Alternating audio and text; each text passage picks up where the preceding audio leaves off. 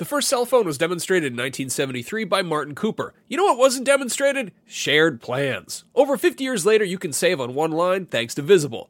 When you switch to Visible, the wireless company that makes wireless visible, you can get a one-line plan with unlimited 5G data powered by Verizon for just $25 a month, taxes and fees included. No hidden fees. No, really. You can look around for them. They're not there. Switch now at Visible.com. Save on wireless without the hassle. Switch to Visible today and save at Visible.com. Monthly rate on the Visible plan for data management practices and additional terms. Visit Visible.com. At Evernorth Health Services, we believe costs shouldn't get in the way of life-changing care, and we're doing everything in our power to make it possible. Behavioral health solutions that also keep your projections at their best? It's possible. Pharmacy benefits that benefit your bottom line? It's possible. Complex specialty care that cares about your ROI? It's possible. Because we're already doing it. All while saving businesses billions. That's Wonder made possible. Learn more at evernorth.com/wonder. This episode of Beyond is brought to you by forhims.com. forhims.com. Do not underestimate the power of PlayStation.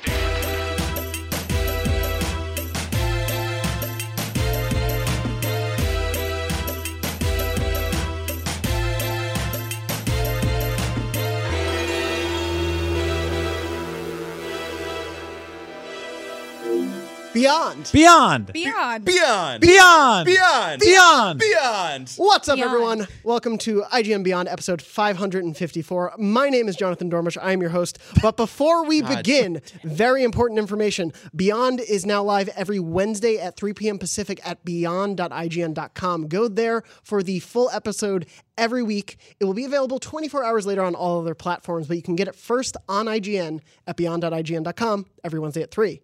Now back to the rest of the show, as our good friend Spyro would say. All right, yeah. For the audio listeners, there's a big ass Spyro pool toy on top of the He's desk been right terribly Gigantic. now. been terribly deformed by some evil wizard, presumably, and is forced to live his life as a child's pool toy. Yeah, we're actually here to reveal the true Spyro 4. It is a pool-based game. There are tabletop games. There are now pool games. This is that game.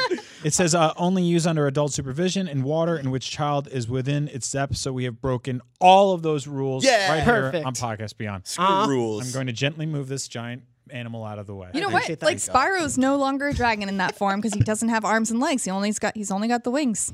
Just a pool man now. It That's actually true. It says No longer dragon. not suitable for children under 36 months. I did not read months at first, so I thought it said not suitable for children under 36, which Yes. I thought applied for the show. I agree. Yeah. Because we are the children's talking about the games. Speaking of games, can we talk about some games? Because I'm very excited to talk about some goddamn games. Yes, let's jump right in. We have played Guacamelee 2. Yeah. It is not out until later this month, coming to PS4 and PC, but don't worry about PC, no one cares.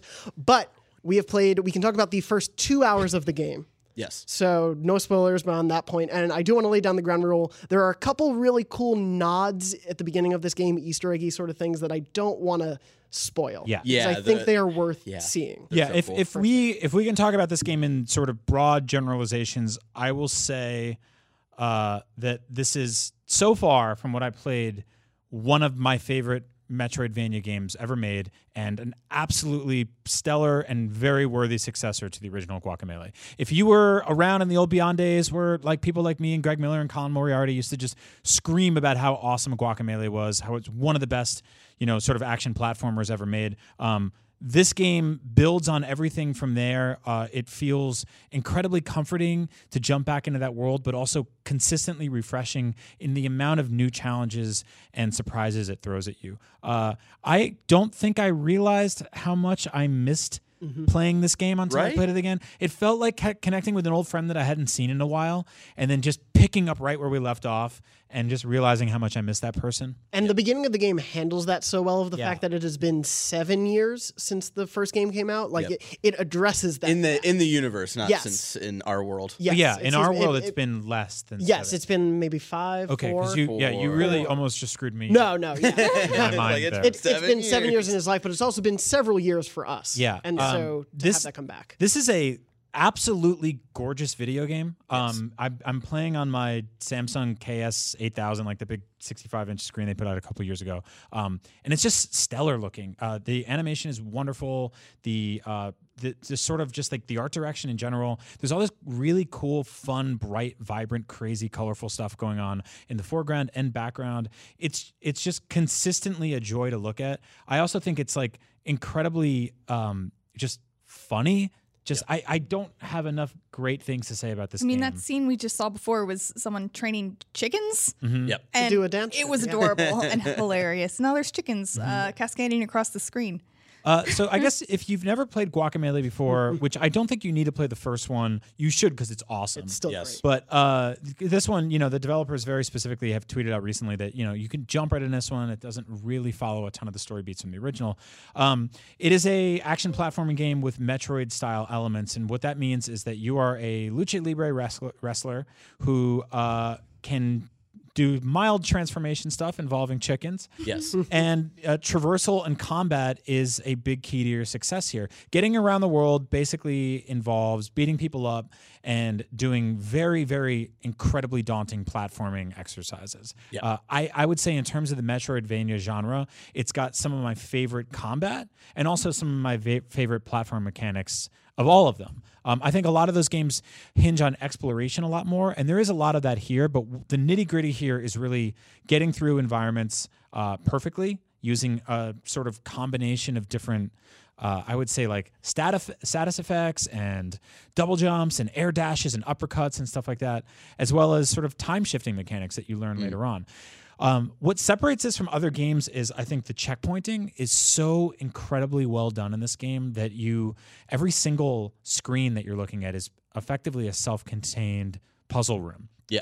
And so dying on one, within seconds, you get another chance to do that again. And every time something feels insurmountable, you give it 5 tries, 10 tries, 50 tries. Maybe you walk away for an hour and you come back, and then you solve it and you feel amazing and you move on and you do it all over again. It reminds me of Celeste kind of hard. in that way. Yes. That it knows that it can be really challenging, but that it still wants to make this game achievable for you.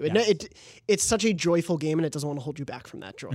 Barrett, you've played a lot of this game. How do you feel? I think I'm close to beating this game, but yeah, like you said, Don't spoil it. Yeah, no, I just wanted to say, like, it's one of those, like, you forget how much you love this universe until you jump back in. I remember when this was first announced, it was like, oh yeah, like, this is awesome, more Guacamelee. And then, like, as time rolled on, it was one of those things like, oh, but do we really need more Guacamelee, right? Yes. Like what we were saying recently about Overcooked 2 on one of the episodes, I think a couple episodes ago, was like, it doesn't feel like a full step forward from 1 to 2. It felt like more of a half step. And some people were sort of concerned about Guacamelee for the same thing of like, is it just going to be a half step? It's going to be a full step. Like, is it a deserved sequel? And absolutely. Like, they remind you of, like, in the first hour and a half, they remind you of what made the first one so great. Right. And I feel like they build on top of that after they reintroduce everything. It feels like the jump from, honestly, and this is like a bold statement, from like Super Mario Brothers 1 to Super Mario Brothers 3 or something. Oh, yeah. Where it still feels familiar. It's still incredibly easy to pick up and start messing around with. Yeah. But there's so many different things happening at play and so many systems that are being added on top of each other. Yeah. To the point where actually it kind of breaks your brain every now and then. It's like learning. You're using all parts of the deer when it comes to the PS4 controller. Yeah. Like to jump in the air, uppercut, air dash, time shift, land, turn into a chicken, double dash up. Like there's the amount of sort of platforming and action platforming mechanics that you're using in synchronicity or in the right orders almost feels rhythm gamey at times. It does. You need to be fast. You have to be fast, yeah. And like I said, it's incredibly forgiving. When you die, you don't really die. There's no lives in this game. There's no game overs. You just start instantly right over, which I think is like a movement we've seen in platforming games a lot over the last few years. I think most notably the Rayman games did them really well. Some of the Mario games recently have removed lives entirely. I think it's such a smart way of looking at it. Celeste as well, if I'm correct. And I love that. I love that about it. So it gives you an opportunity to feel like you're not being punished for dying dozens over and over again. Yeah, there's so many like extra challenge rooms, like the first one, right, where you sort of go off into an area and you don't know if you have the right like skills equipped yet to actually do this room, but you try over and over and over. And then with me, like I'll try for like 5 minutes, and then I'll say to myself, I probably don't have the right thing. Right. Not wanting to tell myself I just probably suck at the Yeah. room. And then I just move on with the story. And And then maybe you come back because you'll look at that map and it'll tell you the percentages that you've completed so far. Yep. And you'll be like, I got to go back and 100% that. You'll also see doors you can't access yet Right. that you'll gain abilities to open later on. hence the Metroidvania. Exactly. Let's do it. One of the things that I didn't like about the last game, I like to think of most video games as sort of being these timeless artifacts that we can go back to forever.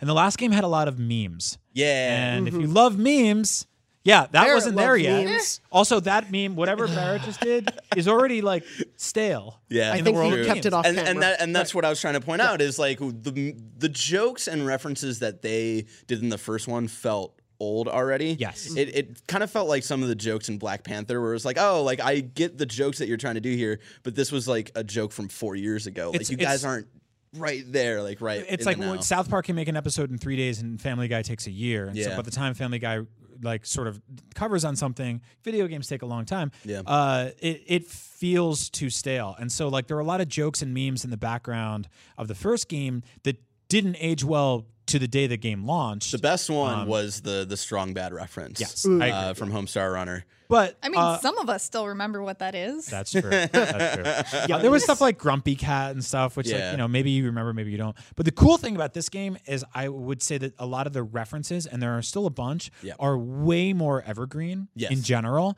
There are, and I don't want to spoil any of them because they're really fun. They're really fun to They pick are. out. They're But- they're fun to discover. And yeah, and they range from anything Make from out just for like a billboard that's sort of tilted, or like a sign hanging in like a local person's house, Yep. or an entire like side mission mini game thing, which is a reference to an entire genre entirely. Yeah. I caught references to stuff like Zelda 2, to Star Wars, stuff that's like a lot more evergreen and less so like Pepe Frog or something stupid. Yeah. You know? And I think the thing about the references God. is, at the very least, when there's like photos in the background or a poster or something, they're not trying to be funny. Like they're cute, but the memes in the first game felt like they were trying to really make you laugh when you saw it. Yeah. Yeah. Whereas here, the things in the back, it's like, oh yeah, that thing that would work in this world. I see how that makes sense. I think the comedy here thrives more through the writing and the scenarios that the writing Right. brings you on, which I really appreciate because it's like it's genuinely like it put a smile on my face a bunch of times. It's honestly, this is probably like my favorite Saturday morning cartoon that I've played in a very long time. Like that's how it kept coming to me. Maybe it helped. I spent like I woke up on a Saturday morning and I was like, I'm gonna play this game for an hour, and then it was 8 o'clock at night all of a sudden. I was like, oh my god, this is awesome. Yeah, like the sort of base story here is like, yeah, it's 7 years later, and just like some basic stuff like the world is at disaster again and you have to go and save it. And the way they introduce like all of the trouble feels very Saturday morning, where your goat mentor like comes up and he's like, hey, the Mexiverse is in trouble. Yeah. And you're like, oh, okay, I guess we're doing this. Yeah. And there's a little bit of like, you know, Aronofsky's The Wrestler in there where you see Yeah. his body and you're kind of like, oh man, Guacamelee, like what have you been doing? I didn't Done to expect to yourself. get sad at the beginning of Yeah. Guacamelee too. Like I actually was, I care about this weirdly, and I didn't expect that. One thing that I don't know if you guys played it this way at all. I played co-op a little bit, which the first game did eventually end up having. I forget if they added it later. I just never I played think it was a patch later on. Yeah. So I played a bit of this game in co-op, and it, in a way, also breaks your brain because it made me reconsider how I approach puzzles. Right. Where, you know, one puzzle would have me, I'd have to jump from those eagle hooks. If you were watching the gameplay, you would see them. I had to jump from them while also realm shifting like 3 times in between. But here, I would do the hooks while my girlfriend who was playing with me would do the realm shifting. So we had to figure out a timing with each other to be in sync to get me through this level. And you can achieve those platforming problems by yourself. You can overcome them, but it's so interesting that they work really well, I thought, as a 2-player. I can't imagine 4 players. Would you say it's easier or more difficult? You have to figure out what your rhythm is. Like, you have to be able to communicate really well, and if you're not doing that, you are going to fall into lava many, many times. So don't play with someone whose relationship you admire, or it might go to crap. Yeah, or like if you're on the rocks, don't be like, we should solve this problem with Guacamelee 2. That's So what Solve I'm the gathering regular from you problems is first. like it's not more difficult or less difficult. It's just a different way of thinking. Yes, it's a different difficulty, but I appreciated it. It's definitely, I'll be doing the review for us for IGN. It's definitely made me think about the game in a different different way, which I like because, like both of you, I've been enjoying the hell out of it. As someone who loved the first game, I learned about the first game from Beyond, so it's very cool to be able to play this game now. But yeah, this made me think of these platforming puzzles in such a different way, in such a fun way. But playing alone is still such a blast. Nice. There is more coming out and has come out as you're listening to this that we've also played. You can look forward to more Guacamelee 2 on IGN later this month. Brian, you've played Castaway Paradise. Yeah. Tell me a little about bit this game, Brian. This was a very surprising game. So, like, you can't really tell from, like, my 5 o'clock shadow and leather jackets and crap, but I'm a huge Animal Crossing fan. Like, I really love just, like, Hey, quiet. bikers can be into That's true. Animal That's true. Crossing. You know? There is that koala in that game that wears aviators and has Exactly. That's my dude right there. But I'm really into like just kind of lazy, quiet, slow, take it in your own place kind of world building simulators and like I don't know stuff like it's just something really cozy and cool about being in a small town full of animals and stealing their furniture and making your house better. Making Tom Nook happy. But we haven't gotten a real dedicated Animal Crossing game in a very long time, and B, there's nothing the like iPhone one wasn't good enough no, for you. we don't really talk about that one. And B, there's really nothing like that at all on PS4. I mean, you can play stuff like Stardew Valley, and there's stuff like The Sims, which kind of gets close. But I've been playing this game called Castaway Paradise, which it just launched on PS4, and feels like. It almost feels like speedrunning Animal Crossing. Like it's like a slightly faster Animal Crossing game. And if you look at some of the B-roll we have going right here, and if you're listening to the show, I'll describe it to you. This is a almost boxier version of Animal Crossing. It's got fishing, it's got hunting for bugs, it's got like sort of gardening. You get like a watering can and an axe, and there are animals in your town. You can shake trees and steal apples. It's basically Animal Crossing. Now, what I will say was that this game was very clearly a mobile game first, and before you get scared by all that, they have pulled out all of the icky, grabby, pay to win or pay to advance stuff and just made a much snappier, much speedier game. Cool. There's a store in town where you can go and buy furniture. You can run errands for people. What I liked about this game is that, unlike Animal Crossing, it's got a level up system. So instead of like when you're playing Animal Crossing, you play for the day and then like you feel like you've done everything you can do. In Castaway Paradise, the more stuff you do, the faster you level up. And by leveling up, you unlock items that you can use almost immediately. So I played it like just in my first 2 or 3 hours. I got the fishing rod, the bug catching net, the axe, like a rake, basically all the things you need to start developing a town. And then you run errands and you sell stuff. And then you take that money and you put it directly in your house to expand it, make it bigger, go buy furniture. And I'm really like, it's just really charming. Like, I think it's like, It's very unabashedly an Animal Crossing game, but I guess with certain things like this, like I guess I could ask you guys, like, is that okay?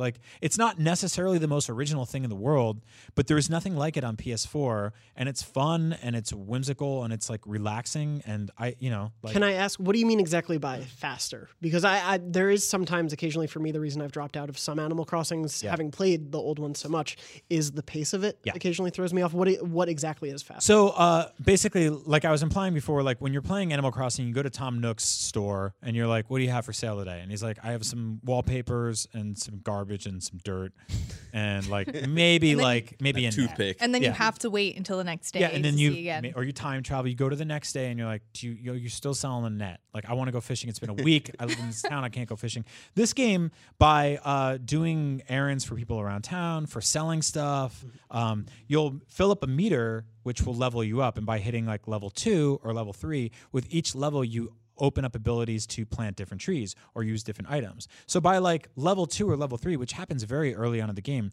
you've already got a fishing net, you've got like a bug net, a fishing line and stuff like that. And then all of a sudden you're like, I can interact with almost everything in this world, and now it's a matter of figuring out how I want to do that to hit the next level. Sections of the game are walled off, and by repairing bridges and tunnels and stuff like that and homes, you can expand your world and grow out even more. So it feels tiny when it starts out, but there's a lot to do, and it just gets bigger and bigger. So that's cool. I want to check in on this game more often and just see how everyone's doing, and just like I feel like it's a nice palate cleanser in between like big, bloody story-driven games that I also completely adore. So yeah, check this game out. It's I want your weekly updates on how your town is doing. I will and let if you know. Everybody's still alive. I hope they're okay. I actually haven't. I haven't checked in. I haven't gone like a long time to see if they die. If you, Ooh, yeah. they might. Like, there's that thing in Animal Crossing where you don't show up for like 10 years, and they're like, "Dude, where have you been?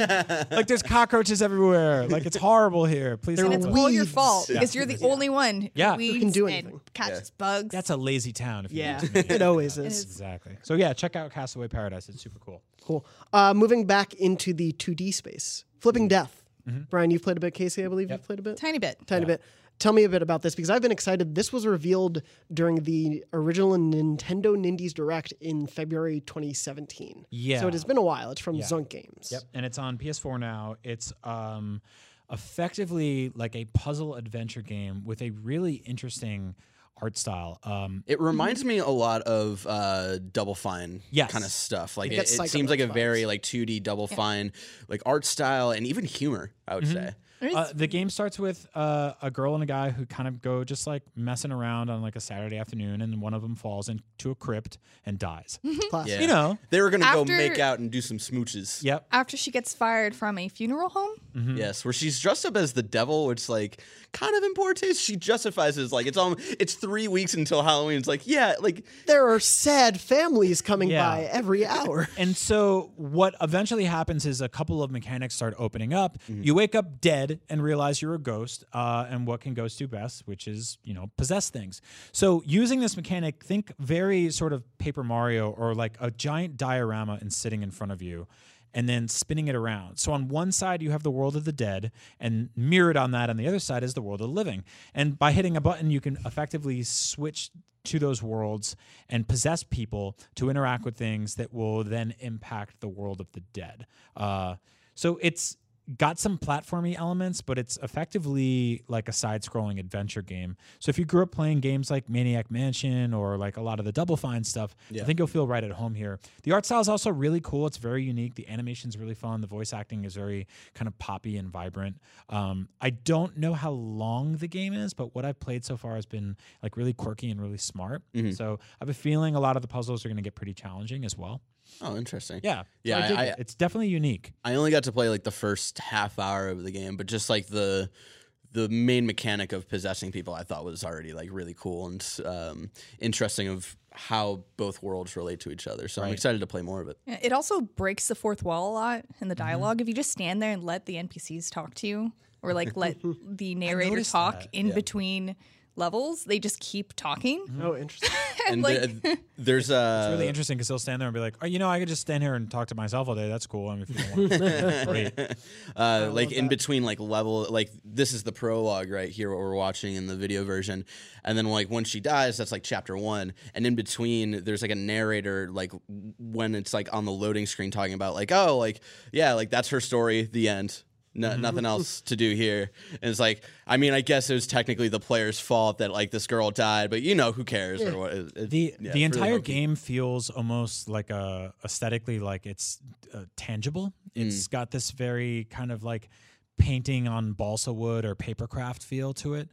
When you see something flip, it's got that Paper Mario approach. Like you're at one point you're driving a car and it just feels like you're driving the flat side of a wooden car from like a pop-up book or like a toy set or like a model kit. And I really appreciate that because the whole world feels built. It's almost like Nightmare Before Christmassy where you're man, spoilers, she dies. She dies. Dang.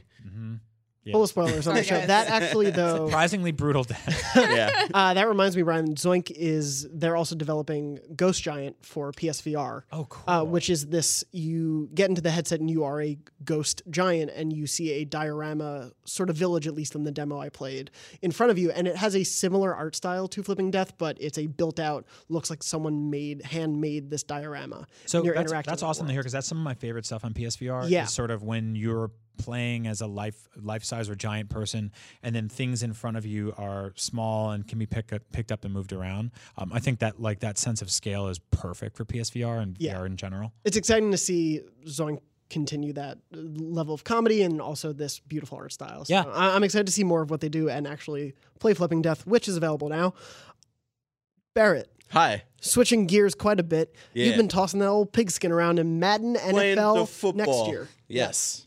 I get into Madden once every couple of years just because there's not a lot of changes gameplay wise every year. But this one has a story mode. Yeah, and the last year had a story mode as well. So this is the continuation of Long Shot, which follows the story of Colt Cruz and Devin Wade, I believe, who's the quarterback. And before I get into the story, just like gameplay hasn't changed a lot, but it was interesting going back home and playing 2016, I think is the one I have at home, and like. It's weird to go back to an older version of the game and be like, oh, this actually does feel really old, and like the UI like feels much more, like less sleek and all that stuff. So there are like little like improvements here and there, just to like make it feel a little more sleeker and a little smoother, which I do appreciate.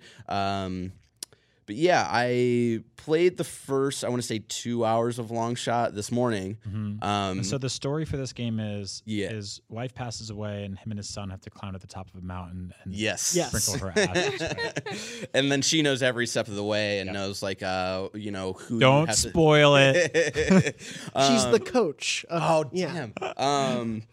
So yeah, it continues Devin Wade's story, which I find a little frustrating. I played the first Long Shot. At the end, you see like, at the end, like at the beginning of the game, of the first one, you get to choose like who your favorite football team is, and mine's the Packers. So at the end of the story, depending on like how well certain situations go, you know, you get different endings. And the ending I got was basically like, the Packers called me up at like after the draft and they're like, hey, we have like a free position for you. Like, do you want to go here or do you want to go to the team that your best friend Colt, who's on screen in the video? Scott Porter. Porter. This is very Friday Night Lights. Oh, yeah. Absolutely. Also, I wish I had the confidence of a video game designer who wants to put plaid in a video game. Because that is always... This is the second plaid shirt we've seen in this video so far. And so at the end of my playthrough last year, I got drafted by the Packers. And congrats. So congratulations, you made the right choices. Thank you. Yeah, you know, like the mentality I had in the locker room, I kept on like the field and stuff, and I just want to thank God and, you know, for giving me the opportunity. But anyway, the beginning of this one doesn't let you choose who your favorite team is. It just, you got drafted by the Cowboys. It was like, so the choices I made in the first one don't really matter, which I felt was really weird. Because there's a lot of player agency in the first one of like having conversations and choosing what Devin was going to say. And to be fair, that's what happens to a lot of players on the college level. They don't get to pick their favorite team. They just go where the money is. Exactly. But I thought it was really weird, and it's like, there's definitely a constricted story here, no matter what you do. Like right now, like Devin is like on the Cowboys, but like they've got him basically trying out unless like they can cut him before the true season starts. Like they're about to get into preseason, and like you're in practice and like running plays and all this stuff. And like I was doing really well and getting like a bunch of touchdowns in a row. And at the end of the practice, like your coach is like, you did terribly today, and like you got to get your head in the game, or like we're gonna cut you. And it's like, I just did really well. I don't know what you're talking about. So there's definitely like a constricted story here, which I thought was really weird and not very akin to the first one, which did like adjust to like how well you did in a practice and like would adjust like how the ending turned out. So I thought that was interesting. So far Devin's story feels a little forced, but then you got Colt's story, who again, at the end of my playthrough of the first one, he had gotten drafted, but in this universe, I will say, he did not get drafted. He's just known for being the hometown boy who came up with the song Long Shot, which I will not sing here because we might get copyright striked. But no, you'll be pitch perfect if you do, so I understand the hesitation. So it's an alternate timeline. Yeah, it's basically an alternate timeline where he doesn't get drafted and he's trying to make it as a music star, and it's this whole weird thing. But like, his part of the story is actually pretty cute, and like he meets his like half sister that he never met and whatnot. It gets very Friday Night Lights and very like sort of hokey like drama stuff, but I get into it. But I just get frustrated that like the player agency is like almost completely gone. Him pursuing a musical career, I do want to get to the player agency in a second, but him pursuing a musical career, I really wish, given that the first game was about sort of a reality show, that he just goes onto American Idol and the second half of the campaign is just you living out a season of American Idol. That'd be dope. Yeah, right now he is like back home sort of taking care of his half sister. sister, and he's helping out like his high school like football team a little bit. So I'm excited to see where the rest of the story goes. Like, it's a good story so far. I've only played like the first hour and a half, maybe 2 hours, and it keeps like the same tone, at least, of just like this very like hopeful and you're constantly rooting for them kind of thing. But yeah, I wish the player agency was still there, because I miss making the choices, and I miss like having the consequences of like missing a pass or something, you know, like that would really affect your story in the first one. Whereas if you miss a pass here that goes against what the story wants you to do, it'll be like, try that again. Like, all right, whatever. Yeah. Well, you're going to stick with it then?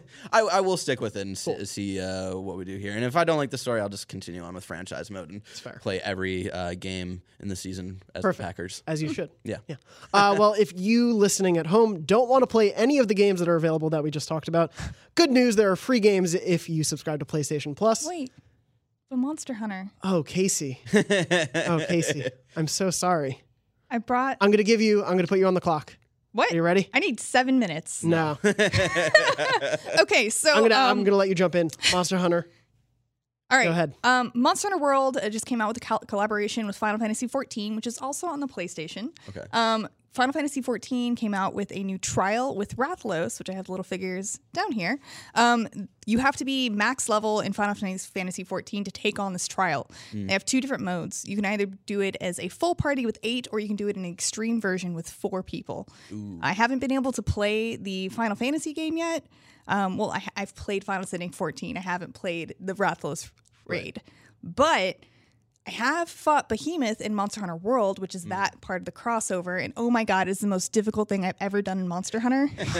Why is the Behemoth so tough besides the name? So, and just to kind of put some perspective on this, throughout everything in Monster Hunter World, I never had to repeat a quest. I never got completely carded. I never failed a quest the entire game. You're really good at Monster Hunters. I have failed 15 times. Really? 16? Wow. 15 times. 15. 17? 27 times. 479 times. And I know it's not just me, because if you go on Reddit right now, people are so mad. But it is a very challenging quest. And Does it feel unfair? So sometimes it does. Okay. So Behemoth in Monster Hunter takes a lot of the mechanics that were in Final Fantasy. Okay. So he casts an Ecliptic Meteor. Right. And when that happens, it will one-shot you anywhere on the map unless you're behind one of the comments that he put down. And these comments that he puts down, you can kind of trail around the map before it falls. Okay. But they can break. So if they're all gone off the map when he uses this attack, that's it, you're done. You have a very small window of opportunity to use a new emote, which is the Dragoon Jump, to possibly jump over it, but it's very difficult to pull off. Sometimes you're hiding behind a comment and you think everything is fine. Behemoth can knock you out from behind the comment, and his one-shot move will still hit you. Wow. So if you're watching on screen, one of the comments just fell. But it's a little bit glitchy. There you go. There it is. So on an average like attempt, how long has it taken you before dying? So I'm now able with so the reason why I was having such a hard time before is because this fight is taking mechanics that Monster Hunter has never used before. What? And the developers are highly encouraging players to have an actual team that's set up like a light party in Final Fantasy, where you need a tank, you need a healer, and you need 2 DPS. And if you're trying without all 4 of those things, it can be very, very difficult. It's a very specific set of criteria. And especially because there really aren't healers in Monster Hunter. Like if you're watching the video now, I have a healing build, and I'm using Sword and Shield, which is the only weapon that lets you use items without having to put your weapon away. Right. So you can very quickly react to what the monster is doing. And I also have the Wiggler Head, which gives you an ability called Wide Range, so that whenever I take medicine or use an item, it also affects my party members. So I put a build specifically so that I can heal and buff my party members with mushrooms. I can use flash pods immediately. I can heal immediately. And that's all I'm trying to do. And meanwhile, I had a party member who was trying to tank with a light bow gun. This is the move, Ecliptic Meteor. So if we're not behind, nice. I know, if we're not behind a rock. See, boy. someone, that was the random in my crew. So we had an issue where we kept coming up with randoms, and since we couldn't communicate with them, it was very difficult. This is a very team-based game, and it's very difficult. And I teamed up with someone who was hunter rank like 220. And just to put that in perspective again, I've put in about 330 hours, and I'm hunter rank like 97. Damn. Wow. So, and he hadn't been able to complete it either, but we were able to consistently get to the final phase of the fight. Okay. But that final phase, this monster becomes incredibly fast. He's very powerful. If you don't have like armor above 400, he will almost one-shot you. So who is this so for? hard. So that's the thing. Is Like, if it's not for you, but no, I really, you're crazy for this stuff. I actually really like it. It is incredibly challenging. It's incredibly different. But the only unfair mechanic is that one-shot move. Yeah. Right. But if you're really smart with your placement and you're super on point, like you should be able to come out. Has And anybody be beat okay. it yet? Yes, people have Okay. beaten it. Okay. It's not So unbeatable. it's doable. It's definitely 100% doable. Sometimes luck just isn't on your side. Like if he starts casting that one-shot move and you're too far away from a comet for cover, You're donezo. that's it. You're done. But if you are fighting too close to the comet, he can break it. So That's so crazy. it's just I mean, it's difficult because I of that. kind of admire the unmitigated gall that they have to Yeah. put out something this difficult. Yeah. Yeah. Like, it's sort of a middle finger, but it's also like, hey, like this is like late game, high level stuff Yeah. for severely addicted players. Yeah, no, and it's Experts, effectively. it's awesome, and they incorporated the Final Fantasy mechanics awesomely. The music is really cool. Like he uses spells. The text from Final Fantasy 14 will show up if you beat it. It does duty complete and does So you've heard. That's great. As legend tells. They have the Chocobo song in it when you Right. have to fight a giant chicken. It's called a Nice. Kuluyaku. Good. They have Moogle costume. You can unlock a Dragoon costume. There's a lot of work in this collaboration on both sides, and it's really, really awesome and very cool. And I'm really glad that we have something that is this difficult and challenging, but also really fun and interesting. And it's really funny to see on Reddit in the forums, like a bunch of people from Final Fantasy 14. It's like, you understand our pain trying to collaborate with randoms now because it's really hard. Right. Well, when you do finally beat it, because I know you will, I want you to come back and give a play-by-play, like a war-torn story. We'll set some crackling fire. You can give us the whole tale. But moving on, PlayStation Plus. Yes. There are free games you can get now. They were not available last week when we recorded online, but now they are available. You can download them for the month of August. They include, I'm going to go through them quickly, and then we'll get to Barrett's diatribe that is coming up. Space Hulk for PlayStation Vita. It's a turn-based tactics game in the Warhammer 40k universe. We gave it a 6.7 when it first released. Draw Slasher on PlayStation Vita, which is a touch-based game in which you're a ninja saving your family from pirate monkey zombies. Natural. Serious Sam BFE on PS3, which we gave a 7.0. Bound by Flame on PS3, which is a fantasy action RPG. We also gave that a 7.0. It's a very good month. Additionally, Dead by Daylight is on PS4. That is a 4v1 horror game where one person is playing the killer, the other four are trying desperately to survive. Gotcha. The other PS4 game, Mafia 3, we gave it a 7.5, praising the story, not the gameplay. And before I get there, also for PSVR players, Here They Lie will be available from August 7th to October 2nd. We gave that a 4.8 when it came out. Oh, interesting. And Knowledge is Power, which is a PlayLink game that is one of those you play on your phone, and it's a trivia game like That's You, which is a lot of fun. That's available for free from August 7th to November 6th. Barrett, tell me about Mafia 3. Hey, Dan, who's producing this, I just want you to put a time code down because I'm about to do a swear. Play Mafia 3. Do it. I know people are going to tell you that the gameplay is repetitive and it's super buggy. I played it at launch, and yeah, it was super buggy, but I've heard that there have been patches since then. But this is legit the best story of this generation. What? Wow. Yeah, I would say that like this is one of those games that was like, why is this a game? This should be a movie. Better than God of War. I would say I would like. God of War is Sorry very for such a recent, and like difficult I do want to go back to Mafia 3 to play it, but I would say this is definitely like top top 3 stories of this generation. Better than Madden 2019. I know, right?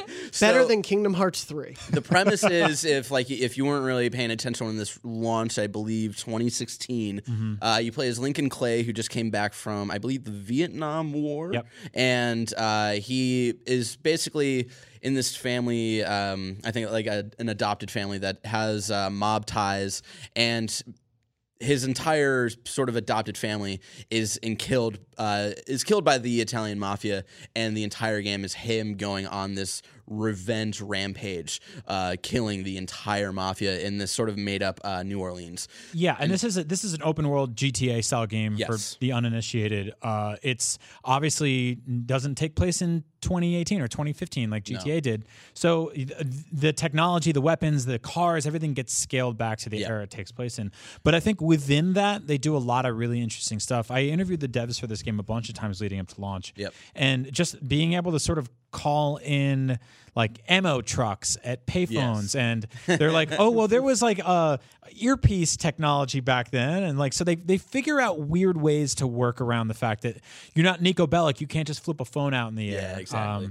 But there's a lot of really cool stuff in here, and I think that like what's really interesting is the way this game plays with race. In the way certain characters will interact with your character, who I believe is half black, right? He is half black, I believe. Again, it's been a couple. I haven't played since launch, and I do want to go back to play it, just because, again, the story is so amazing that I think like the gameplay isn't bad. It's very generic open world stuff, and I feel like the loop is definitely like a very generic Ubisoft open world where like there's different sections of the map, and each section is like sort of in control, like controlled by like a certain member of the mob, and like once you do enough like stuff, for the record, like there's been a lot of pushback against that Ubisoft tower unlocking thing over the last few years.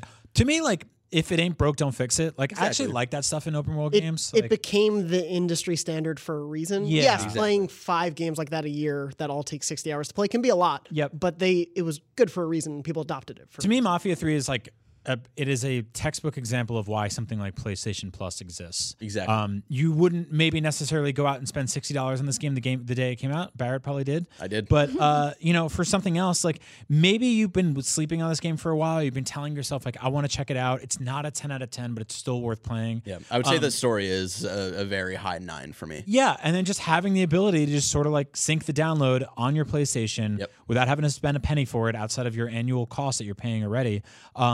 This is a perfect game for a platform like this. It's sort of like when they put the order on here. It's like it's maybe not something you'd rush out to buy, but totally worth experiencing, especially as a free download. Yeah, exactly. And just to give a little more premise, like the story is kind of told in a documentary style way, where they like at the beginning it opens up with like interviews of people that talking about like it's like I think not modern times, but close of like interviewing some people that are in Lincoln's life. It's the I, Tonya video game. Yeah, wow. Exactly. And so they do it like that, and it's just like one of the most like well presented stories that I've played in the last few years. So yeah, exactly what Brian was saying. Like this might not have been the game that you wanted to immediately jump out day one and get, but I would say like if you've got PlayStation Plus, get it. Play the first couple hours at least just to see if the story is for you. But I understand if the gameplay gets a little too repetitive. I will say at the very least too, in terms of open world games, like it's not New York or LA or one of the other or a fantasy world entirely. I mean, this is a completely different setting than really what we've seen in most open world games. Right. So I think it's worth exploring and experiencing just for that, and also the time period and contemporary and stuff. And the soundtrack is awesome. Like the just driving around this. I forget what they call this New Orleans. I think it's New Bordeaux. I was going to say and New Marais is infamous. And so just driving around in like late 60s, listening to All Along the Watchtower and just driving, it just felt so cool. There's a lot of really cool like sort of post-Vietnam War classic rock in this game that just totally fits. I love that. That's all I had to say. Yeah, so if you want to play Barrett's Game of the Year 2016, it's now available for free on PlayStation Plus. Yeah. Something you can't play quite yet, but will in less than a month, Spider-Man on PlayStation 4. I'm so excited. We are very nearing the launch of this game. We have a brand new preview on IGN.com from Andrew Goldfarb, our intrepid executive news editor who also loves Pokemon way too much. You can read his full preview, see his video preview. He and I had a big conversation about the game. Yeah. But despite all of this new information, there are still a lot of lingering questions about the game. So we don't know the answers to these questions, but we want to speculate. So we have 7 questions I want to pose to all of you about Spider-Man, and give me your best educated guesses based on your deep, deep knowledge of Spider-Man and Insomniac games. First question, I'm going to jump around the list, so don't go by what's on the page. So, who is Spider-Man's mentor? I am actually going by the list on the page right now. Surprise. What a twist. Aunt May. Ant-Man? Okay. Aunt May. Aunt May. I thought you said Aunt May or Aunt Man. Yeah. No, I mean, the wise old woman in your life is the most important central character in the world for an adolescent, and I think Aunt May is very important to him. Okay. We assume... I'm probably wrong. I was going to say the same thing. So Good. you know what? Maybe we're right. Congratulations, Barrett. Do you have any other input? Ant-Man. Ant-Man. Perfect. I've been thinking about it a lot, and I want to say, like, I feel like it's got to be like a cool superhero or something like that, but just because they've talked about it a little bit before of like he's in the science realm, he's not working at what's it called, the Daily Bugle. And so I feel like it's got to be someone cool like that, like maybe Tony Stark or someone like that could like be his, like, that he's working for, and maybe they don't know he's Spider-Man or something, but like I don't know, I feel like that would be a really cool, because like they've teased at Avengers Tower being in the game already and whatnot, so like I think I don't know. That would be dope. You can also see the Sanctum Sanctorum, I believe, in one of the trailers, and so this exists in a Marvel world. It is not just a Spider-Man world like whatever Sony Pictures is trying to make. Yeah, and I think it would be a smart move if they wanted to do someone like that, just because if they wanted to expand on this universe, maybe not have Insomniac tackle that game, but like have someone else do that game in that universe. Like I think that would be. Do you guys think they'll even have some villains and other characters from other Marvel universes, like things we've seen? I hope so. In like Jessica Jones and Luke Cage. That'd be. I mean, I think there will be maybe some Netflix street level-y Easter eggs. Yeah. I don't know if we'll straight up see characters played by the actors in those shows and movies and stuff like that. But I think there will be a ton of Easter eggs in this game. And like Luke Cage has been in Spidey games before, as like sort of helping out with like gang problems in Harlem or whatnot. I've never been to New York, so I forget. Brian, please tell me if that was. I mean, Luke Cage is not real, so. So you're safe. But Harlem is a real place. Harlem is a real place. And so is Hell's Kitchen. That's true. Yes. Very real place.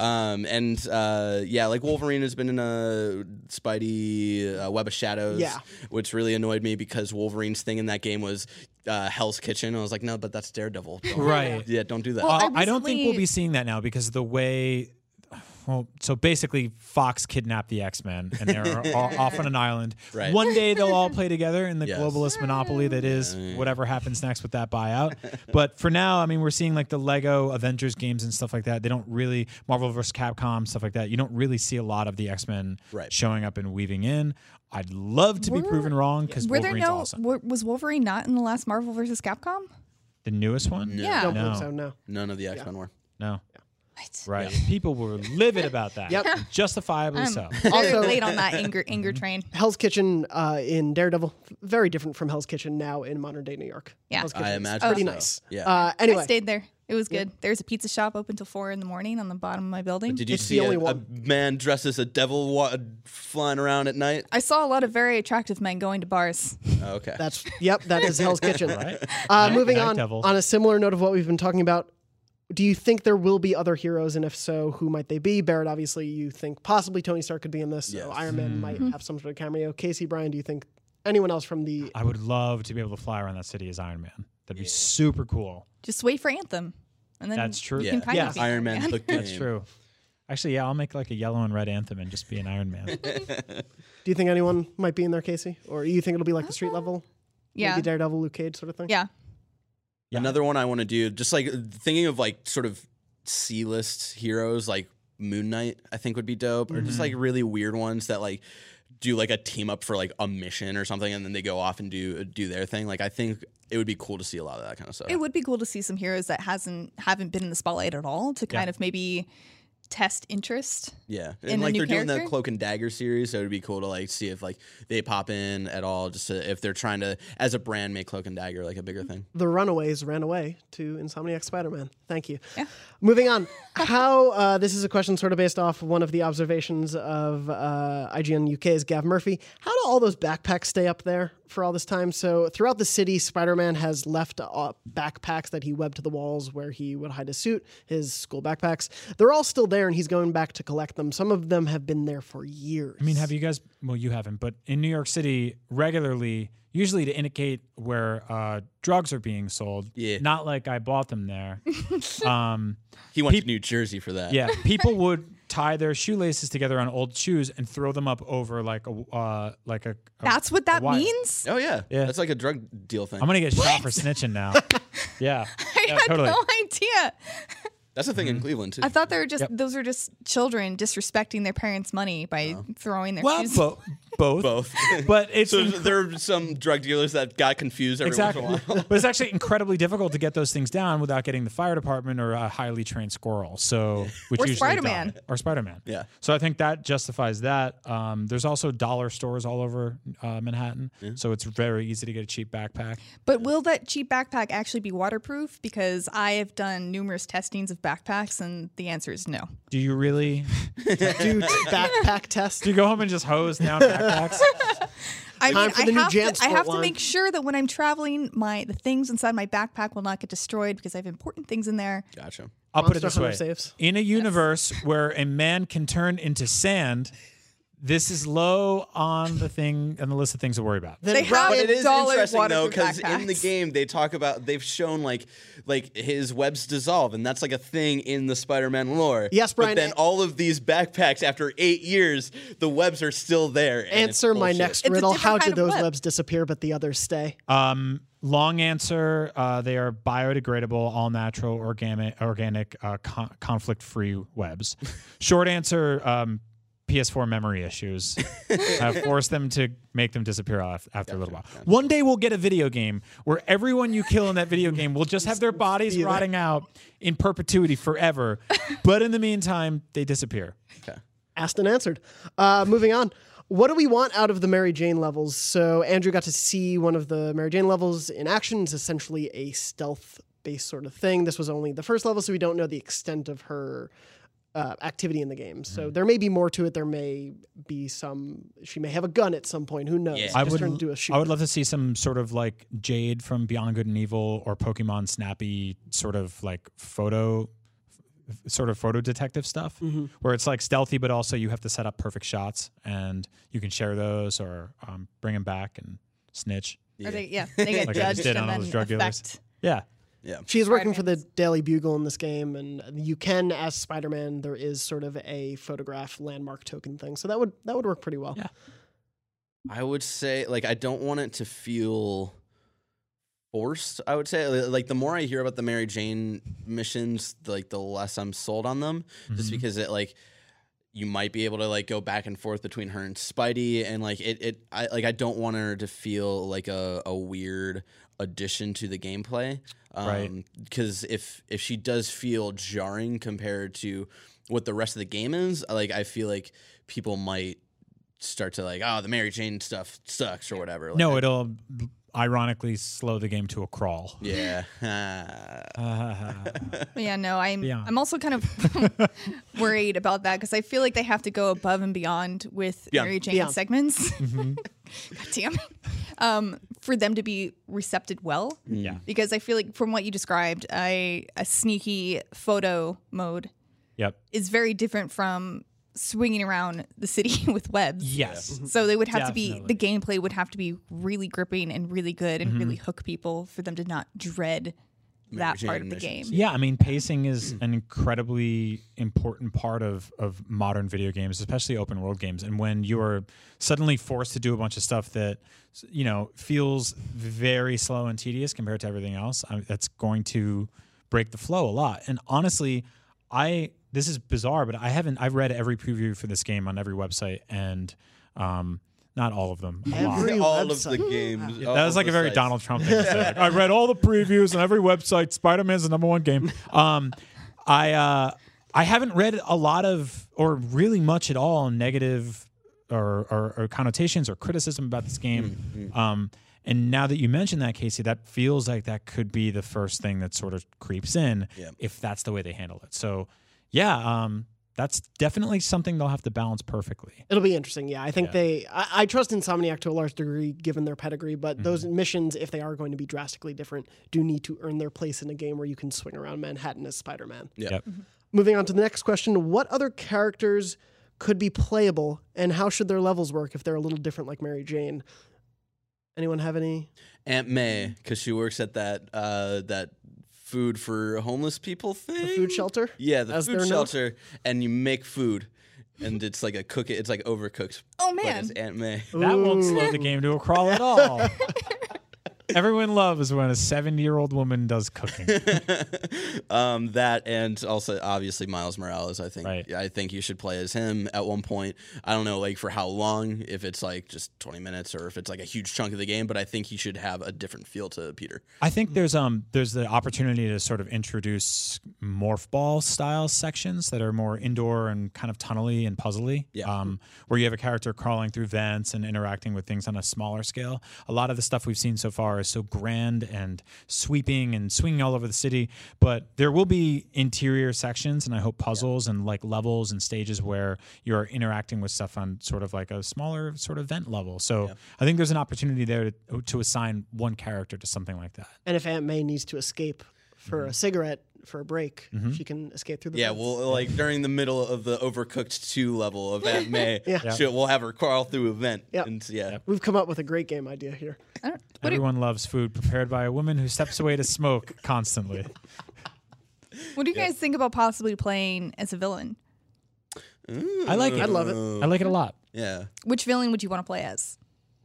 So on the line, Goblin would be cool to fly around as. That's what I was thinking too. Yeah, I mean, I feel like Dr. Octopus, if they can really nail the mechanics of what it's like to scale a building, like would be super And grab awesome. stuff from really far away Yeah. and throw it at things. That would be really Like imagine cool. running down the street and just grabbing 3 NPCs and then climbing up the side of a bank and ripping the thing open. It's weird because him just as a character, not even thinking like gameplay wise, just looks and feels really clunky.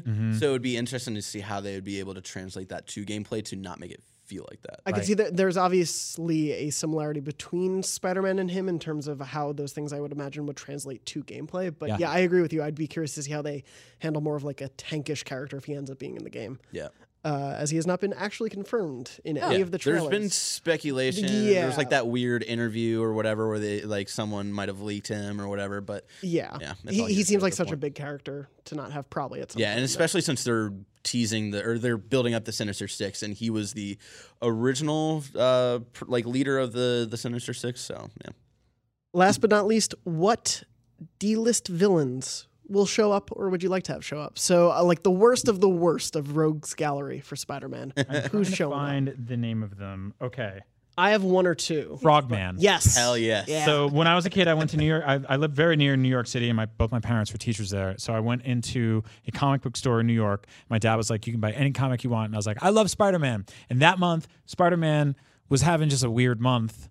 You know, it was like a filler episode, and he was fighting these dudes you can't even really see. They're just called the Frogmans, and it's just like a dude in like underwear who I think is a human frog, but they look like weird. So it's like what happened to the Teenage Mutant Ninja Turtles, but a frog. But it's just a suit? Yeah. What? Yeah. Why? And and they have springs on their feet. It's so stupid. It's so goofy. It's so vintage, like, you know, or kind of gold, you know, 90s era comic book. Yeah. That I would love to have a mission where you just have to beat up a bunch of these guys, and he's kind of like, who are these people? Yeah. There's my I'd be answer. down for that. I would want, out of sheer laziness, the iguana.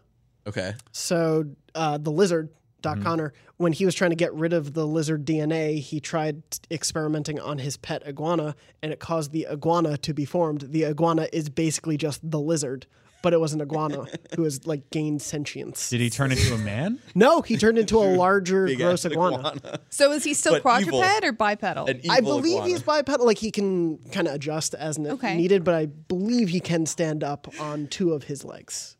Wait a minute. So Spider-Man's so fucking dumb.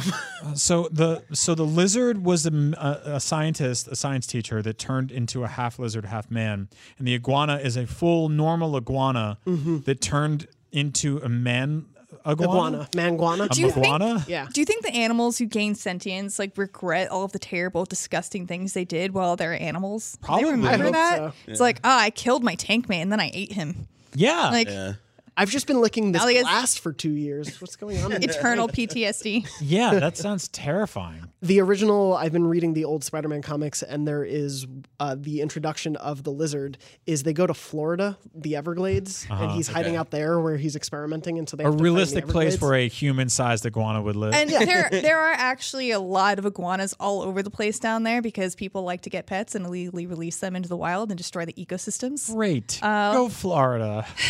Good job, Florida. Very upset about Florida right now. There's stuff going down. Don't like it. That is every time I read an insane news story, I always play the game, Is It Florida? And it almost always is. Yeah.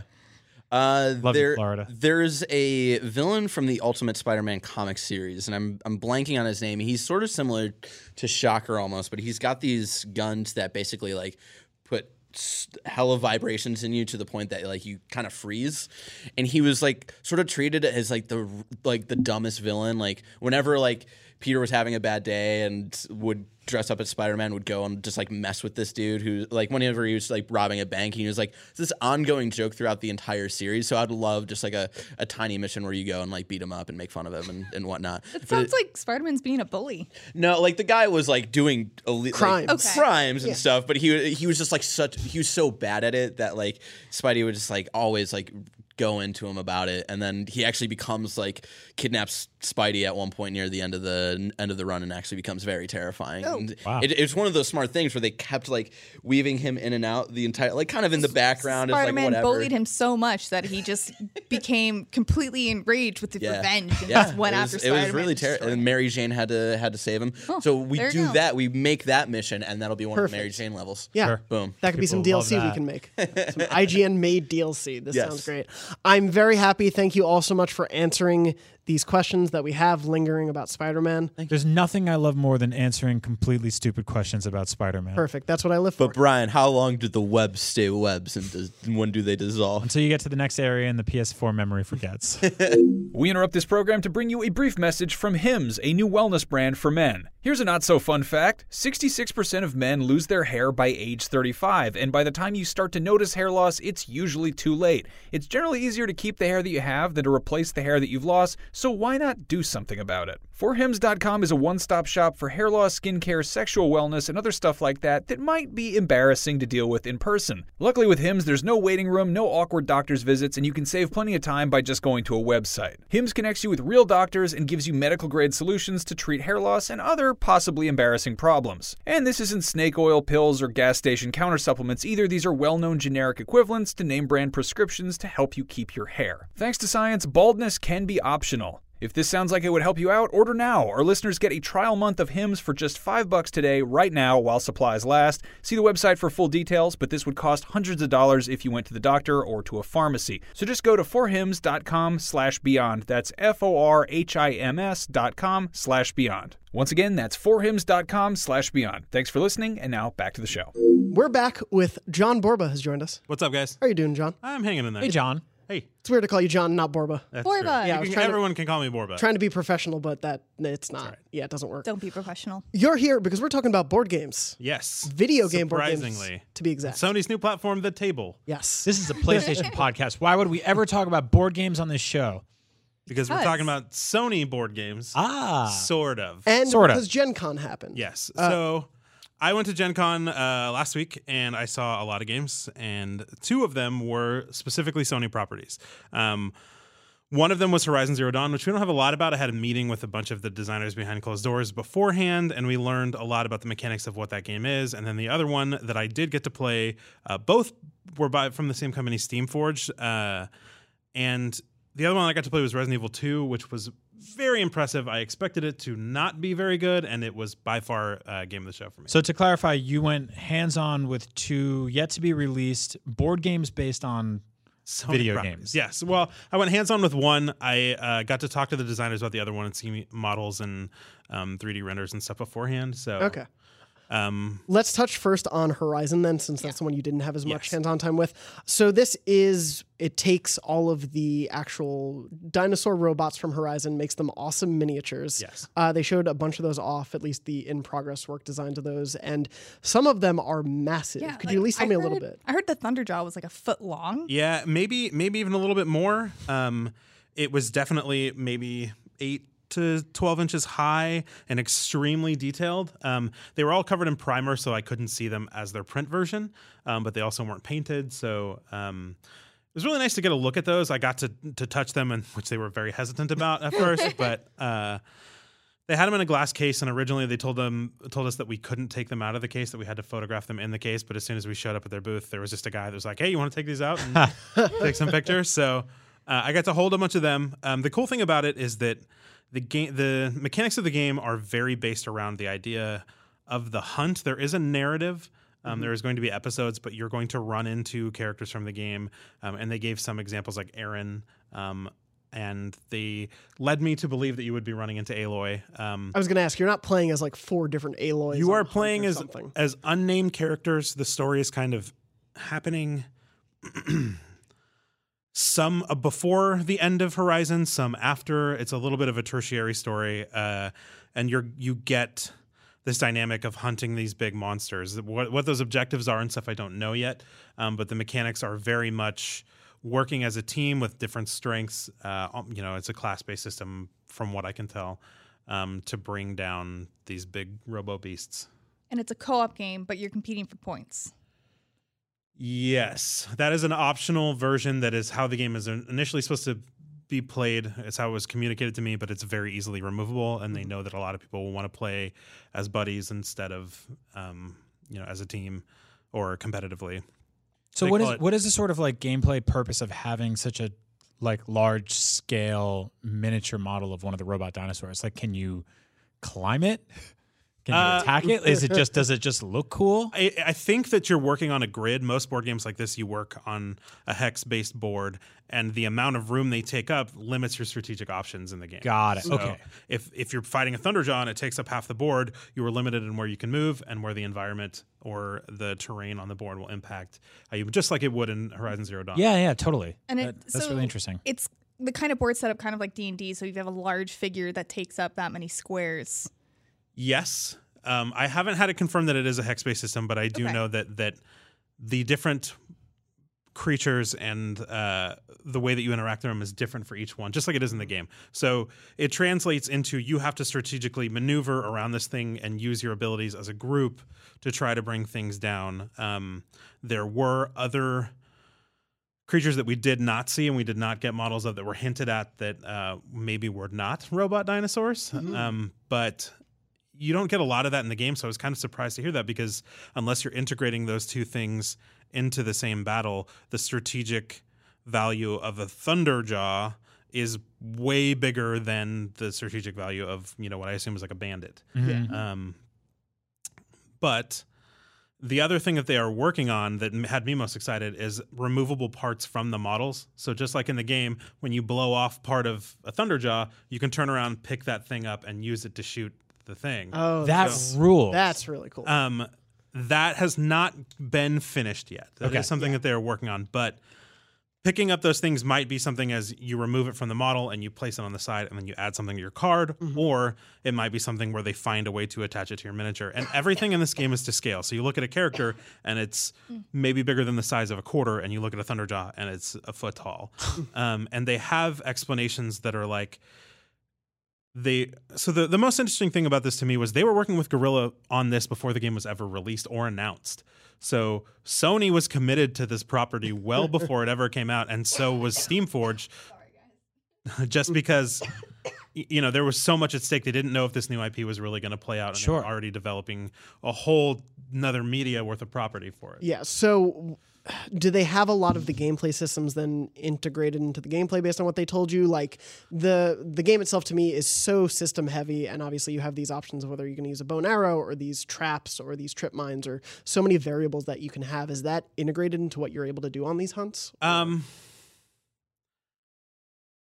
what I would speculate, but based on the conversation I had with them, is a lot of those systems are going to be kind of divided between different characters. So people will be specialized in different things. You will have somebody like Aaron, who's a very big melee person, who will walk in and beat something with a hammer. You have people that love to explode things and turn them, light them on fire.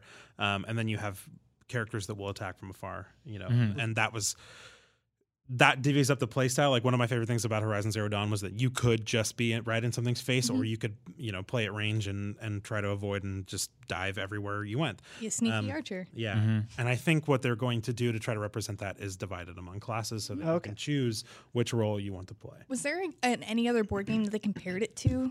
Or Not that they compared it to, and I have a pretty in-depth knowledge of tabletop, and I would say that I haven't really seen anything that really works quite like this, especially with, taking pieces off of a model and gaining completely new ability set based on what you pick up. Yeah.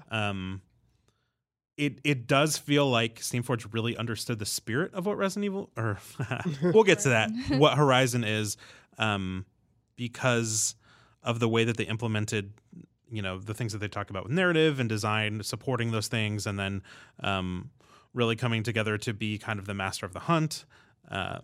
But I'm really interested to see how the narrative plays out, because they were very hush-hush about it. Yeah. And so that one's going to be kickstarted, actually. They're going to have a Kickstarter for that one. It's a nebulous release date right now. Yeah. There's no exact release date. Cool. I want to know about the Resident Evil game also. Okay. Because you seem super excited about this. Resident Evil is a game that is very, very, very near and dear to my heart. The remake of the first Resident Evil is my favorite game ever. And I was very hesitant going into this demo about how they were going to handle it.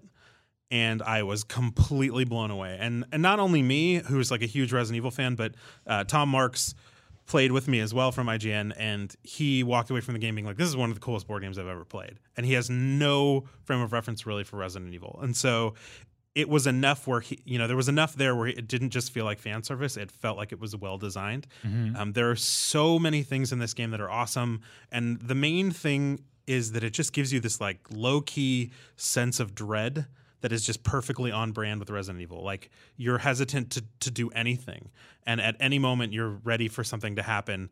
At the end of everyone's turn, you draw from a deck of tension cards, and the graphic on the back of the card is the slowly opening door that's the loading screen in the original Resident Evil games. That's awesome. Resources come very limited. You play characters that feel very frail, and you're constantly terrified, especially like we sat down and I was like, those are zombie dogs. That's a licker. Those are walkers. Oh my God, I'm really going to play this. Right. But Sherwin Matthews, the main designer, is the guy who did our demo, and he blew my mind with the amount of dedication and knowledge that he had about Resident Evil 2, to the point where like I wish Chloe was there because Chloe is such a huge Resident Evil fan that, I just immediately, when we were done, I was just messaging her on Twitter, just being like, this is the best board game I've ever played as far as that goes. But he has just a diehard sense of the game. One of the first things that he said, that when I sat down, I was like, okay, this is real, is he said, this is not a game where you can kill everything. This is a game where you have to completely limit your resources. You have to try to evade combat. Otherwise, you're just going to get destroyed. And Tom, hearing that, made a face that was like, oh, I don't get to kill a bunch of zombies. But I was like, exactly. Yeah, that's Resident Evil. Yeah. So this is specifically modeled around Resident Evil 2, right? So you're in the police station. You're in downtown Raccoon City. Like, how sort of expansive do the environments get in terms of what we remember from the video game and the upcoming remake? So the most interesting thing to me is that Sherwin Matthews, the guy who was the designer who we sat down and talked to, he was telling me that when they initially got word that they had received this property, he was sitting in a pub. He pulled graph paper out of his bag and started redrawing maps of the game on grid paper by memory. So that's the level of translation here. And there's a lot of passion that went into it. But I mean, it's nearly a 1-to-1. We walked down one of the initial hallways in the game, and these prehensile arms came out and grabbed us, and we were stuck there for a minute, and we had to spend the time to get out. It is so great. We only got to see 2 scenarios, one which we played and one which the table next to us was playing. The other one was one where you return to, I think his name is Milton. I've already forgotten it, probably because I'm sitting on camera. But the gentleman who gets bitten in the police station, and you return to him, and that's the mission that they were playing. We were trying to get into the STARS office in the Raccoon City Police Department. So we had, and true to Resident Evil, you get an objective with no idea how to resolve it. Right. So you have to walk around in this police station and look for shiny objects. That's where you tell where items are that you can find, and turn them over and draw from a deck and say, okay, I got the keys, the spade key, which will get me into this room, which hopefully will have the key to the Raccoon City Police Department office within STARS. So the police station is just as sort of stupidly laid out as it is in the video game. Yeah, the interesting thing to me too is that when you play multiple characters, you start in different areas. Oh, cool. So me and Tom were on completely different ends, and he was drawing cards that could affect me from across the room. The other thing that is terrifying about this game is you have a limited number of actions in each turn, and one of those actions requires you to open a door, and another action requires you to close a door. So if you do not close the door behind you and you make noise, you shoot a gun or whatever, things will move towards you. Ooh. Wow. That's And like super interesting. I Yeah. feel like board games in general, or at least ones like this, feel like a weird cross section or somewhere between action figures and video games. Like they're tangible, but they also have rules. That's like super interesting to hear that, because I don't know, like we grew up with video game board games like based on like Pac-Man and Donkey Kong and Mario, and they were basically just crappy repaints of Chutes and Ladders. Yeah. So hearing something like this is like so fascinating. When is this out? So the Kickstarter is done. Kickstarter, people who Kickstarted this game should be receiving it around Christmas time. It should be in retail hopefully at the beginning of the year. I am heavily pushing them to send us a copy so that we can show you guys what it looks like and stuff beforehand. But, this is I've played other translations of, video to tabletop games before. And the biggest problem for me is they feel like somebody had a great idea and they skinned it with this other game. This is something that is built from the ground up. And I know that Steamforge is a company that's had some controversy in the past about the way that they've dealt with Dark Souls, the board game, for example. But I cannot say enough about this game, about how I feel like it's kind of revolutionary in the way that people should make games and translate these things, is that you should be building mechanics that feel representative of the game and not trying to just translate a theme onto something that somebody else already made money on. It's nice to hear that there's like a complexity to this game, but one that feels true to the series, especially as a fan. I was genuinely uncomfortable the entire time that I played it. Do you think this possibly opens the door for like the Last of Us board game or God of War? I would love to see a Last of Us board game. I know that there are whisperings of companies already potentially working on earning a license. Ooh. For God of War, I think there are many vying for it. Sure. I don't know how well that one's going to translate because it is such a narrative-heavy game. I don't know if it's going to be something that just takes a slice out of what God of War is and says we're going to give you that element of the game. I mean, I don't know if you're just going to fight Valkyries and it's a 20, 30-minute game. Personally, one of the things that I love about Resident Evil is that it does kind of give you the narrative of the game. Right. But I do think that if we raise the standard this high on a licensed game that people will really care about, you're only going to get better quality video boards. Others will have to match it. Yeah. Well, that's really awesome to hear. All of your other great Gen Con coverage is on IGN.com right now. You and Tom did a phenomenal job covering that show, just the two of you. So there are a lot of other awesome board games to talk about, but we only had time for those two. We're now going to turn to Rapid Fire. All right. A few questions from the fans. These questions come from facebook.com/groups/podcastbeyond, the lovely group of Beyond fans who gather to talk about everything. If you haven't joined them already, please do. The first question comes from Jalen Matthews. Really wanted to get something very topical for our first question. So Jalen asks, what's your favorite pasta noodle? I think udon noodles are my favorite. That's cheating. Why is that cheating? Well, yeah. It's still considered noodle, but not pasta, I right? would Wait, say. really? Yeah. Noodle, but not pasta. What's the difference? Kind of where in the world it comes from. Yeah. Someone and then define kind of what the noodle pasta is for made me. of. Pasta is usually made from semolina flour. Often has an egg. Okay. And udon doesn't do either of those things. Well, I don't. It can be a wheat noodle. Both of them can be a wheat noodle, but pasta in general tends to come from Europe, and noodles noodles And- tend to come more okay. from Asia. This knowledge comes All from right. not the fact that you have a weird pasta obsession or anything. But that you were I a mean, chef. I do have Perfect a weird question for pasta you. obsession, but That too. I was a chef. The thing Okay. to answer this question, No, I completely trust There you. are- Thank you for correcting me. I'm It's okay. wrong. Udon is not a noodle. You heard it here. Is not a pasta. It is Udon not a pasta, is not but a it is a pasta. noodle. It is a noodle. So all pasta. No, that's not true. All squares are rect. Is that All where- pastas. Yeah. Yeah. I was gonna say all pastas are noodles, but that's not true because there's like lasagna pasta sheets, technically and a that's noodle. not a. Yeah, that's- is that Is a that noodle? That's a noodle. That would It's a, technically it's a be a pasta noodle. sheet. it's a That's like lasagna a- noodle. Yeah, it's a sheet. It's like a But paper. it still qualifies as a noodle. Noodles are weird. Like, it's, So it's, what's the definition of a noodle? I have no idea how to answer that question. For me, there's a lot of caveats on how to answer this question. Like, if I'm Is gonna- ravioli a noodle? I would consider ravioli a dumpling. Damn. Um, Crazy. I don't want to be the authority on that call, though. Sure. For me, like if I had to pick one universally, it'd probably be fusilli. The best thing about pasta, and if you want to say noodles, is determining surface area Yep. to whatever you want it on. And fusilli is great for like if you just have a great sauce, cover it in whatever you want. It really grabs that sauce. What is that? Basically, it's just like Fusilli is like the spiral one. yeah. Okay. Oh, Yeah. okay. So it's like an edible staircase that gets filled with sauce. It's great. It's just an Yeah. it's an apparatus Yeah. to carry your sauce for you. Whereas like you look at something like rigatoni, where if it's like overcooked, I'm very Italian if you couldn't tell. What? It will either like slide right through or slide right off of it. And so rigatoni has to be a little more al dente, so it kind of like has these like Keeps the grooves. yeah the Yeah. grooves, and they fill with tiny bits of sauce. Or you can use it as like kind of a tube to scoop up meat sauce and stuff like that. That's a good one. Since we have two pasta experts on the panel, I wanted to ask. Trader Joe's used to have this pasta that was essentially spaghetti, but it was spirally like fusilli. I think you're referring to Trader Giotto's. Excuse me. Yes, yes, they're the brother of Joe. Let's just start Yes. a podcast on how racist names from Trader Joe's are. Yeah, they really get into that. It's weird. Yeah. They're like, it's Trader Jose's Tostitos. And you're like, that's a little on the nose. That's just that's a Modelo you reskin. Yeah. That's not. Does that specific type of spaghetti have a name that you might know of? Not that I am aware of, but honestly, there are so many different types of pasta in the world Sure. that people come up with new ones like every day. Spaghetti alone, there's like a whole bunch of different ones depending on thickness and thinness and flatness and Like stuff like that. angel hair. Yeah. I will say that like spaghetti seems like a cheap children's food for like idiots at an Italian restaurant.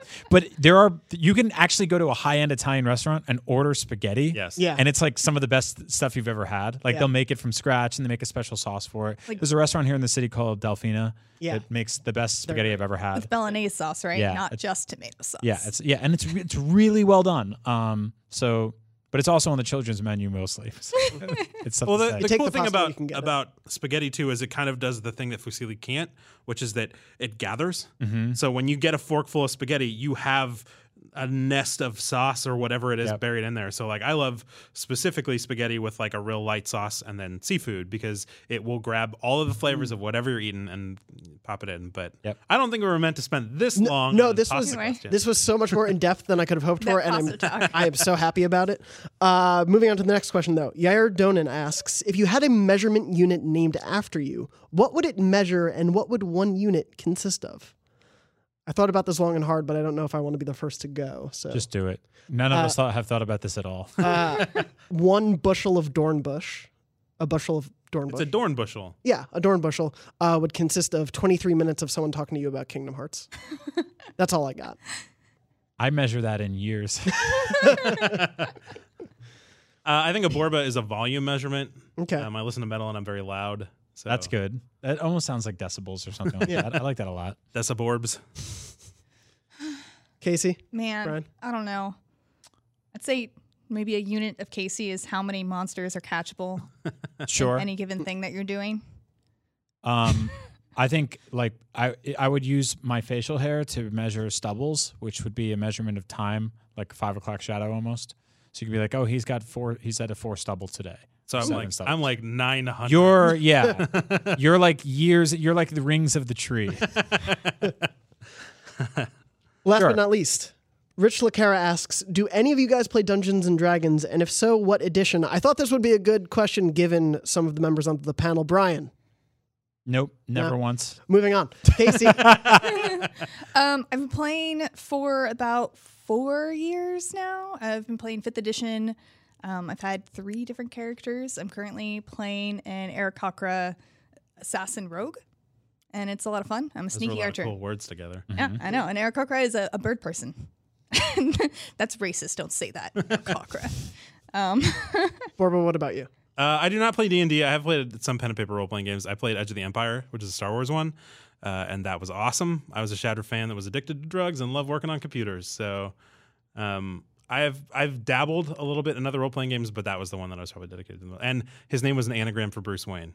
Perfect. What was the name? Your character was addicted to drugs? Yes. Okay. Yeah, A lot to unpack there. You just blew past that. I was like, I want to hear about this weird dark time in your life. Really into the Star Wars pen and paper game, super into heroin The big 2 in my life and right now. computers. So, Jonathan, Hi. tell us about. Yeah, well, that's why I wanted to bring this up since I knew you'd be on. I've been playing D&D for the first time in a campaign with you. We've been playing for like 4 months or so. Yeah. I am playing a half-elf warlock. That's on brand. Yeah. Name who I didn't really formulate him until a little bit into the game, but I essentially realized his characteristic was that he's very high in charisma, so he is like super good looking to everyone. So he's essentially Count Olaf if Count Olaf was good at his job. Is what he does, but he also can like throw magic missiles and stuff. His name is Bread, which came from we were passing Panera Bread and I needed a character name, and I thought, what if you said bread weird? And that's Bread? Yeah, Bread. There's an apostrophe in there, so it looks elvish, and that's how I Okay. came up with my character. Been pretty fun. It's very I've been fun. enjoying it. Yeah. Nice work. It's a good time. I highly recommend D&D to everyone. It's a great time. It's the best game because you can do literally anything you want. And if your DM always tells you no, they're a bad DM, and you Wow. shouldn't play with them anymore. Nice. It should always be a yes or a yes but It's like improv. or a no but. It should never be just no. I That's feel my like, advice for D&D I players. feel like you brought the board game guy on, and then you were just like, let's just go all the way down. Oh here. yeah. Yeah. Well, and given all of this discussion about board games and D&D, this has been yet again an incredible episode of the PlayStation podcast here at IGN Beyond. Pastacast Beyond. Oh, and if you are interested in D&D, Divinity Original Sin 2 comes out at the end of the month on consoles, which is basically D&D in a video game. Yes, very excited for that.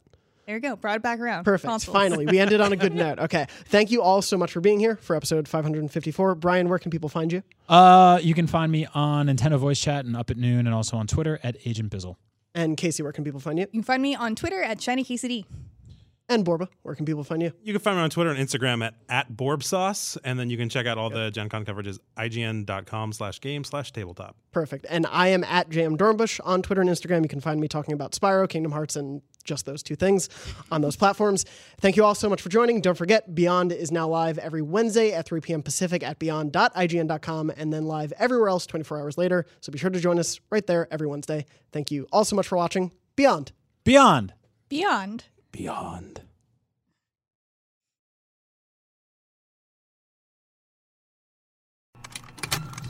Contained herein are the heresies of Radolf Burntwine, erstwhile monk turned traveling medical investigator. Join me as I uncover the blasphemous truth of a plague-ridden world, that ours is not a loving God, and we are not its favored children.